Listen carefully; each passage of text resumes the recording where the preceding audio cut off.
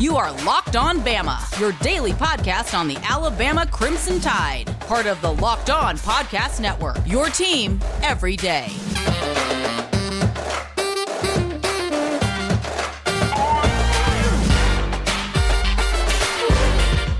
Hey, everybody, and welcome back in to Locked On Bama. Luke Robinson, that's me.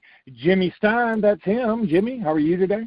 Well, like everyone else, basically in the United States, just battening down the hatches here. It's really cold. Yeah, I'm actually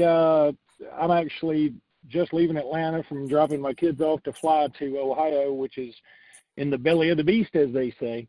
But everything seems to be okay. Atlanta is just, kind of frozen, but it's not icy or anything. It's just what's the temp you got there right now in the car? I mean, what's it say? In the car, I've got 42 right now here in lovely historic Noonan, Georgia.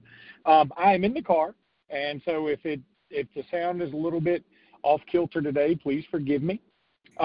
Jimmy, lots to talk about, obviously, but I think where I want to start is somewhere that I didn't think I'd be saying this, but Lorenzo Washington passes away. Yes. A lot of people are going to remember him, defensive lineman, and I remember very vividly, Jimmy, I think it was 04, 05, when he committed to Alabama on Countdown to Signing Day.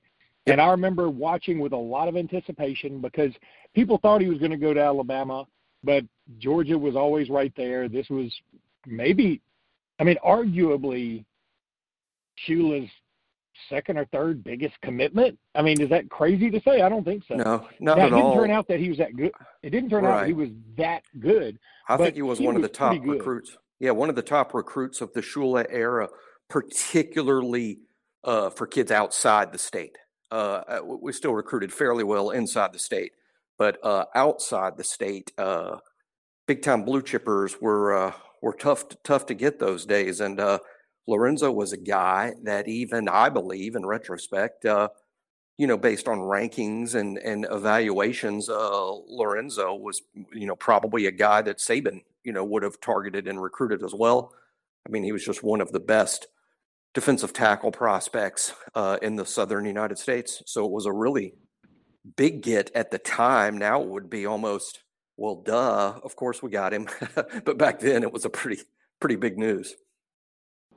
In fact, I would say he's also one of the few commitments Mike Shula got that Nick Saban would probably go after. Yeah, that's what I meant. Yeah. He's a guy we would target now. Yeah, but your other point was that if he did commit, everybody would be like, hey, that's great. Whereas when he committed, we treated that with the same reverence that we treated, I don't know, Tua Tagovailoa committing or Bryce Young committing. I mean, that's how big a deal we thought he was. Yeah, at the time. I mean, it had been a while.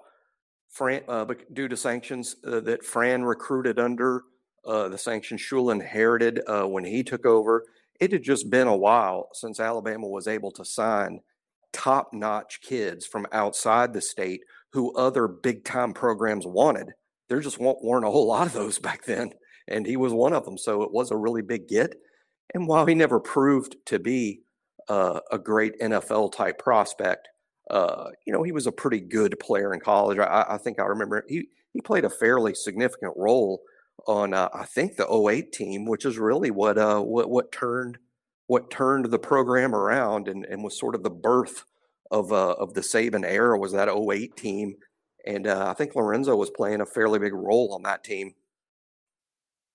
He also was there in 09, was he not? Yeah, could have been. I mean, I knew it was 08, 09. He signed in 04, but then had to sit out a year. I believe, if I remember, even though he had good grades and was a smart kid, he had made some type of error in his transcript, whereas maybe he had failed like a 9th grade class, and there wasn't enough time to rectify that, and he wasn't eligible and had to sit out until he was eligible. So I think he wasn't a freshman until like 05 or 06, and then redshirted. So he was probably around in 08, 09. But I remember him starting on early Saban teams and being a good player. Not great, but good. Jimmy, do we know what the cause of death was? I mean, no. Any cause of death is not good. I mean, I'm not trying to go there, but I don't want it to be. I don't want it to be what I'm thinking it is. I hope that's not the case. And I'm not going to even say it out loud. I just, boy. Yeah, I've heard the same. Then I've heard the same rumors you have, and I don't think it's fair for us to say that until we know. Yeah, that's a good point. Jimmy, let me tell everybody about betonline.ag. Betonline.ag is the place to go to get your bets in. And you want to start betting. It's about time for college basketball to really heat up. You know what's going down. Go get on betonline.ag and make that cash money that you need to make up for the crappy Valentine's gift you ultimately gave this past weekend. You need more cash so you can give bigger roses next time and make up for the crappy gift I know you gave. You probably gave one of those giant Hershey's Kisses. That's what you probably did.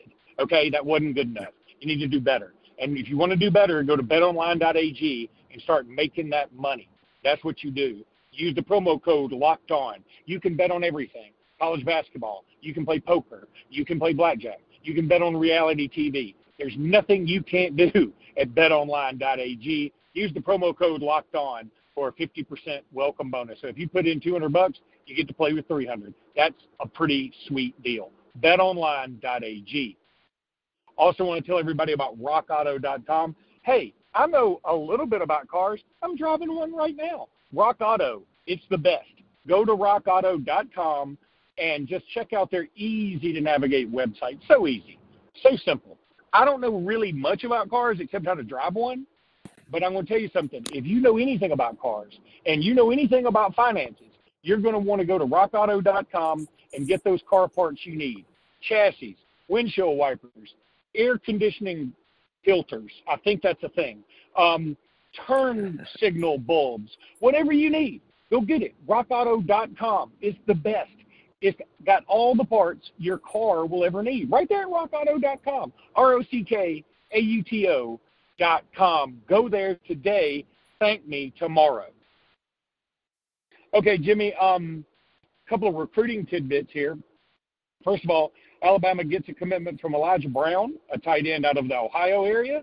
What is it with us in Ohio tight ends recently, or really Midwestern tight ends, if you want to go back to Jaleel Billingsley being from the Illinois, Chicago area. But Caden Clark, who is taking I think we said a topaz. He's been committed since 2007, but he's finally going to get enrolled this year. And then, of course, we get this kid now who's another big tight end, seems to be very athletic. What do you know about him? Yeah, talked about him a little bit on the last show. The thing, it's a tough position to evaluate because most programs in the country don't play their best athlete at tight end. Usually if you got an SEC tight end type prospect on your team, you're playing him in another spot. That makes it difficult to evaluate. Also, most tight ends, in terms of guys that grow into NFL players, they tend to almost be late bloomers. If you think about the best tight ends in the world right now, you're talking about your Gronkowskis, your Kittles, Travis Kelce. These were not 5-star athletes out of high school at all. These were 3-star kids that developed over time. So it makes it a difficult position to evaluate and recruit. What I love about Elijah is most tight ends are pass first or block first guys. I would say Robbie Utes, who we signed in the last class, is a block first guy. Caden Clark, probably a block first guy. Jaleel Billingsley, a good example of a pass catch first guy. Well, I think Elijah Brown is a pass catch first guy, and that's what I prefer because I think it's easier to teach the other discipline than getting a block first guy and teaching him to be a fantastic down the field athletic wide receiver. That's a little tougher. So I like getting the pass catch first guys. But what makes Elijah to me a really good prospect, Luke, is here's a pass catch first guy who also weighs 235 pounds with a 6'6" frame. And several of his highlight tape plays show him just blowing up people Here's a kid who likes the contact, who has all sorts of upside as a blocker, but he's a catch first guy. He could, it's too early to say, but he could end up being the very elusive guy that's good at both. And that's very difficult to find, a lot more difficult than people know. Yeah, and I've got to ask you a question. Why do you keep saying pass catch first guy? Is there another kind of catch? That's just what I've come up with to describe this. Patent pending, trademark pending. Okay, another quarterback you're familiar with, Ty Simpson. I saw just a minute ago on Twitter, as we're recording this Monday, afternoon, that he says he's going to push his commitment date back due to inclement weather from February 19th to February 26th. First of all, I dig a quarterback who plans like that. I mean, he knows more than James Spann. He knows there's going to be inclement weather in 5 days. Yeah, I think his announcements at his school, and I don't know that it's announced or that people would carry it, but I believe his school is going to be closed all week due to the weather. And that's where the announcement is. And he wants to make his announcement in front of the student body. He simply plays at a smaller school where they have not had a player commit to a Power 5 school either ever or in years. So his announcement's a very big deal. His coaches, his principal, they all want a packed school for Ty Simpson to announce where he's going. So with the weather and potential school closing, he went ahead and moved it for that reason. Who do you compare this guy to? Because when you say that about his school, the person I immediately think of is Brodie Croyle. I love that comparison in the sense that there's a lot of Brodie in Ty, but he's just a different type quarterback than Brodie. But I like how, Brodie played at a small school that didn't produce a lot of players, and he wasn't the biggest kid in the world, but he had really special talents. And even though a lot of big schools don't recruit quarterbacks from these tiny private schools because they don't play with a lot of good players, his talent was so special that Brodie was basically recruited by everybody. And that's a great way to describe Ty. But Ty's game is far different than Brodie's, although he does have a strong arm. Ty, I was watching his junior tape again this morning. I've seen it so many times, but I watched it again. It's always a good reminder sometimes to watch the really elite guys. That helps you when you're watching guys that are a little less elite to know where they should rank. But Ty, there's a lot of Johnny Manziel in Ty's game. Ty's about the same size as Manziel, similarly sized, maybe a little bit bigger. But man, he is a backyard football whiz. Ty can run any type of offense, but he's at his highlight-making best when the play breaks down and he has to scramble to keep the play alive, and he still makes a big play because he can throw the ball on the run, just really gifted with that. But there's so much more to love about Ty than Manziel, to say nothing of the off-the-field stuff. Johnny Manziel would start scrambling around and then usually make a play with his legs that was fantastic. Ty scrambles around just as impressively as Manziel, but then makes a play with his arm. I mean, Ty is sort of a throw-first Manziel in terms of what his game is like. Also, we all know off-the-field problems that Manziel had. Ty off the field is an A+. I mean, he's a coach's son. He has perfect grades. He's practically an Eagle Scout. He's a natural team leader. He's been around football his whole life. He's never been in trouble. He's not a guy that's going to act like Johnny did off the field at all. But I think on the field, Manziel is a pretty good comparison. But just keep in mind, I'm not saying he can't throw it. It's the opposite. I would say, whereas Manziel probably ran like a 4.5 and was a pretty decent passer, Ty is like an excellent passer, but runs more like a 4.7. And 4.7, by the way, is fast for quarterbacks. He has great feet, but he's going to use those feet to keep a play alive more so than he's going to use his feet to run 75 yards for a touchdown, as Manziel often did. Yeah, for reference, I'd say I bet Trevor Lawrence is no better than a 4.7. And again, yeah. I'm not saying the guy's Trevor Lawrence. I'm just saying if you watch Clemson at all, there were several times when Trevor Lawrence had to take off, and he's not getting caught. I mean, he's not running for 85 yards, but he can run 30 yards for a touchdown, and that's what you want Trevor Lawrence to do. You don't want him going 85 yards. That's right. 4.7 is a fast football player. It's really fast for a quarterback. And the fact of the matter is, if you run a 4.7 and you're in the open field and you're being run down by somebody who runs a 4.5, the 4.5 guy's going to catch you, but it's going to take a minute. It's not a black. It's not a flash of light. There you have it. About 0.2 seconds. And you can make up some ground in that, But no, Ty Simpson is and again, I could keep up with comparisons all day. I'll tell you another guy he's somewhat similar to, though we haven't seen him play a lot. There's a lot of Bryce Young and Ty. I mean, that's sort of what we're getting. Again, I don't think he's quite as fast, but they're similar athletically. And let me tell you, where Ty will surprise you is for such an athletic quarterback and a kid that's only really 6'1", he can zing it. I mean, there's some real velocity in his throws.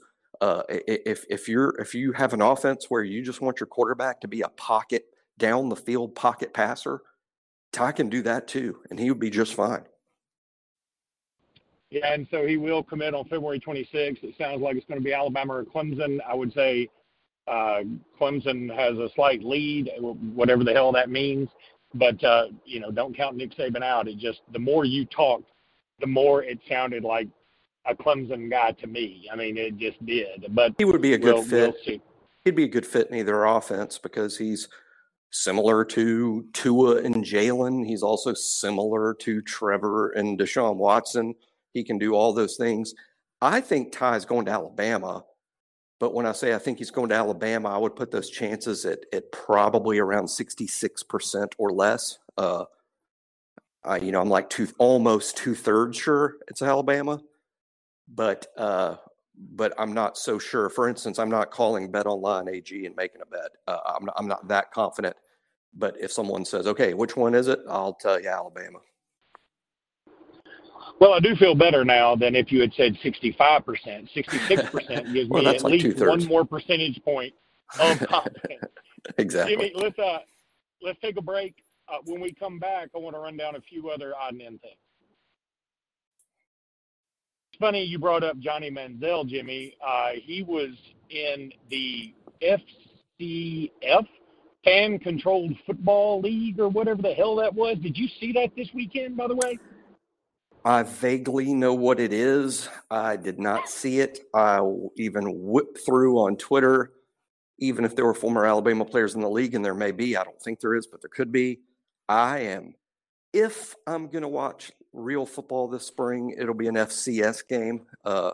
I'm not watching that. I don't like pro spring leagues. I'm certainly going to like that league even less than the XFL or whatever. It is just not my thing. I don't like it. I mean, I get that these guys still want an opportunity to play and maybe get a little check. That's fine. I'm not denigrating that. I'm just like myself. I've got, I got spring football to look forward to. I got recruiting. There is FCS football on, to say nothing of college basketball is about to hit its peak. Baseball is just starting. Alabama baseball plays this upcoming weekend. The softball team played this past weekend. I got plenty of sports to entertain me. I'm not going to add something new. I'm with you, because as much as I love football, and we spend the majority of our time on this podcast talking football, even out of football season. But my thing about it is I recall Eddie Murphy and Raw when he said, you're dating a girl and y'all don't get physical, but when you find, for several weeks, maybe a few months, maybe even longer, and eventually you get physical, and he's like, oh my God, that's the best ever. You're the best. I got to have you. He said, yeah, because if you're starving and somebody gives you a cracker, you're going to say, this is the best meal I ever had. And that's the way I look at football. Like when football rolls back around in August, I'm starving for it. And so I'm loving it. If I had football and access to football all year round, I'm not going to love it in the fall as much. I don't want to do that. I want to be deprived a little bit so that I enjoy it more when it comes back around. It also gives me a chance to hit reset on my life. I mean, I get to find out what my children are doing. I mean, because they've done a lot in the fall. I mean, did you know they go to school? So, but I'm pretty obsessed with football, and so I don't know what the hell's happening with the rest of the world. Damn, we got a new president. Some cat named Brian or Biden or something. It's great. I'm just learning shit all the time because football season's over. I need to get football season over sometimes so I can actually do things that are productive to society, or at least my immediate nuclear family. Everybody's different, so I don't want to speak for everybody because everybody is different. But I believe there is a fundamental misunderstanding between owners, people who are rich and own football, and they're trying to make money off of giving football to the masses who love football, because the masses do love football. And I'm not speaking for all the masses because everybody's a little different. But I believe what I'm about to say is generally true, and I believe you're going to agree with this. And that's simply, we love football because football is an event. It's an event. It's a concert. It's not baseball where there's 162 games. It's not NBA basketball where there's 82, or hockey that goes on for 9 months. Football, there's fewer football games. It's a big event. We look forward to it like we look forward to a concert. It's a big thing, and we look forward to these big events. If you had football for 52 Saturdays all year long, it's not an event anymore. It's weekly. It's pervasive, and like you say, Luke, you don't look forward to it if it's 52 times. And the second misunderstanding is, I don't think these owners or people that own football understand the tribalism. I think we love football because we love our team. We love Alabama on this podcast, and we are so in love with Alabama. Alabama is a year-round thing to us. It doesn't matter that we're not playing the games until the fall. It's still a year-round thing. I would rather love Alabama in the spring than watch New Mexico State play Wyoming in March. I'm not going to watch New Mexico State and Wyoming in March.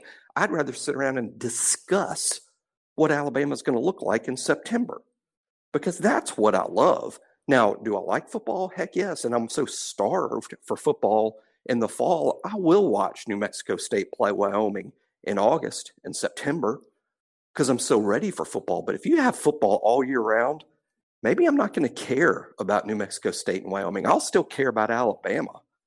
But I love football as much as anybody, but I'm not going to watch it 52 weeks a year. I fear that would ruin my football fall. It will ruin the fall if it's year round.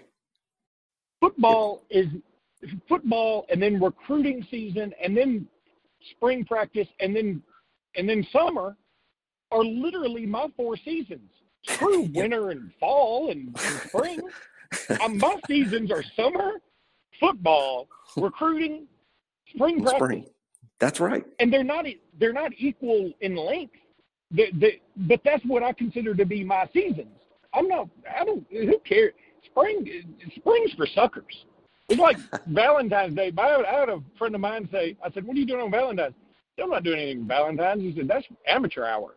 Professionals go out on February 20th. You get whatever restaurant you want, and you still have the same result. You hopefully end up, disappointing your wife later on in the bedroom. We all end up in the same place, but I spend less money, and I get to eat whatever restaurant I want to." I was like, that's a great point. I mean, February 14th is just a made-up date, so let's make it February 20th from here on out. It's not a bad idea. Jimmy, really quickly, tell us what you know about the new coach. Is it Jay Valai? Jay Valai? Or Jay Valai? Jay Valai. No, please say it's Jay Valai. Jay Valai, come on. Jay Valai would be so much better. I agree. Look, we could agree to call him that here, but it would not be correct.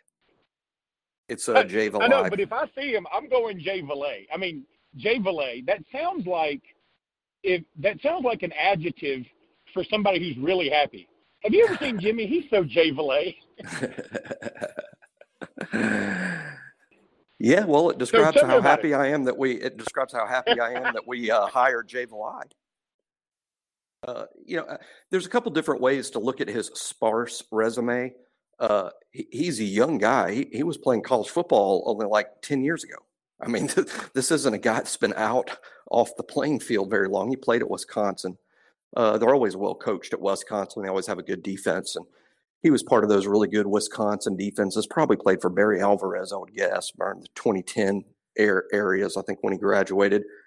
Then he went into private training and basically trained athletes off the field for a little while. Kind of had his own business training athletes, sort of similar to what we do at QB Country. He did that for a while before entering coaching for schools on a full-time basis, and he has also spent some time in the NFL. One way to look at his resume, he's had about 4 jobs in the past 2 months and it's not because he's fired. He keeps getting a better job every 2 weeks, basically, and then he settles at Alabama. He was at Texas this past year on the Tom Herman staff. Obviously has to leave there because that staff got fired. I think he ended up at Houston. No, Rutgers.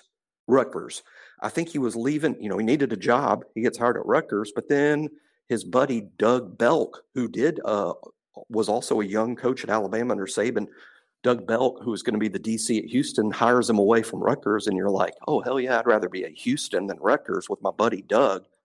So he goes to Houston, and before he can even get his stuff unpacked, the Philadelphia Eagles call him and say, hey, we need an assistant defensive back coach. In other words, in the NFL, they don't just have a DB coach. They have a DB coach and then an assistant DB coach, the number 2. Well, the Eagles offered him number 2 DB coach and head of defensive quality control. And he's like, well, that's going to look better on my resume than coaching in the American Athletic Conference. So before he even unpacks his boxes at Houston, he goes to Philadelphia and was hired there, I believe, by Joe Panunzio, which is how he ends up at Alabama. Panunzio, who's an off-the-field guy for the Eagles, and he's not in charge of hiring, but he does have a voice there. And so Valai, he's up there. And then again, before he can unpack his boxes, probably due to the Panunzio Association, the phone rings again. It's Nick Saban at Alabama saying, you want to interview for our DB spot, our cornerback spot. And he ends up believing that's better for him. So he literally had like 4 jobs in the span of about 6 or 7 weeks without unpacking his boxes. And on the one hand, you're like, boy, that's a picture of instability. And on the other hand, you're like, wow, this guy is wanted by everyone at every level. He keeps getting promoted before his boxes get unpacked. And that's because each one of these jobs that he's taken has been better than the one that preceded it. So this dude is quickly climbing the ladder without even getting on the field. So he's obviously an impressive young guy. But we'll see how he'll do, because now he's getting thrown in the deep end coaching for Nick Saban in Alabama. It's at the top of the profession, but it's not an easy thing to do. He has extensive ties to the state of Texas, where he's from. I believe myself that's why he was hired. Alabama lost a ton of their Texas connections with Jeff Banks and Carl Scott out the door. So Texas is a vital recruiting area for Alabama. I believe it was Jay Valai's recruiting connections to the state of Texas that put him at the top of Alabama's board. A few things to dissect there as we wrap the show up. First of all, it dawned on me, was Panunzio the name of Danny Noonan's arch nemesis in Caddyshack? You remember that when he goes, what you know, Panunzio? Isn't that what he said when he was like buying that Coke at the beginning? He said, I got 50 cents for, give me a Coke. He said, now they had to go up on the price because the guy who ran the cart barn had been losing at the track. Remember? Yeah, you remember that scene? I remember the scene. I could pick the dude out of a lineup. I know exactly who you're talking about. I don't recall his name being Panunzio. I also remember thinking, this is the kick-ass bad boy guy at the caddy barn, and he looked like he weighed about 115 pounds. It sure did. I couldn't understand how he could carry that. Yeah, I couldn't understand how he could carry that bag for 18 holes, much less be the badass of the caddy barn.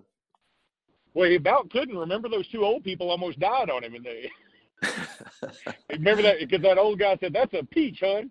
But, okay, the other thing that I thought about was you were talking about how he kept moving up the ladder. It reminded me of, do you remember when Elaine Bennis kept promoting that crazy guy, like that crazy military guy, and he 'Cause she was finally scared to, like, of him. the editor of the whole catalog. Yeah, because she was scared of him. And everybody's like, wait a minute, you promoted him? And they all quit on her. Oh, that was great. So he could end up like that, or he could be the greatest ever. The other thought I had was, what if he has a buddy who travels around with him? He's like, hey, man, hey, Bill, I need you to help me unpack again. He's like, okay, no problem. I need you to help me move. And he goes, hey, Bill, I know this sounds crazy, and we just unpacked all my shit, but I'm leaving New Jersey and heading to Houston. He's like, okay, man, yeah, I'll help you. I'll do you a solid. He goes to Houston. He's like, hey, buddy, I know we just got through with all this shit, but we got to put it all back in the U-Haul. We're heading to Philly. He's like, I got an idea. Stick it up your ass. That's literally, I'm sure that conversation took place. I've known it, because helping somebody move sucks, and this cat's moving every 2 weeks. I think he's here to stay, though. I think you'll find he's here to stay. Saban probably chained him to a radiator. All right, buddy. That's gonna do it for this episode. So we'll just leave it at that with Jay Belay. I don't know why I just screwed that up. Jay Belay. All right, everybody. Roll Tide. Roll Tide.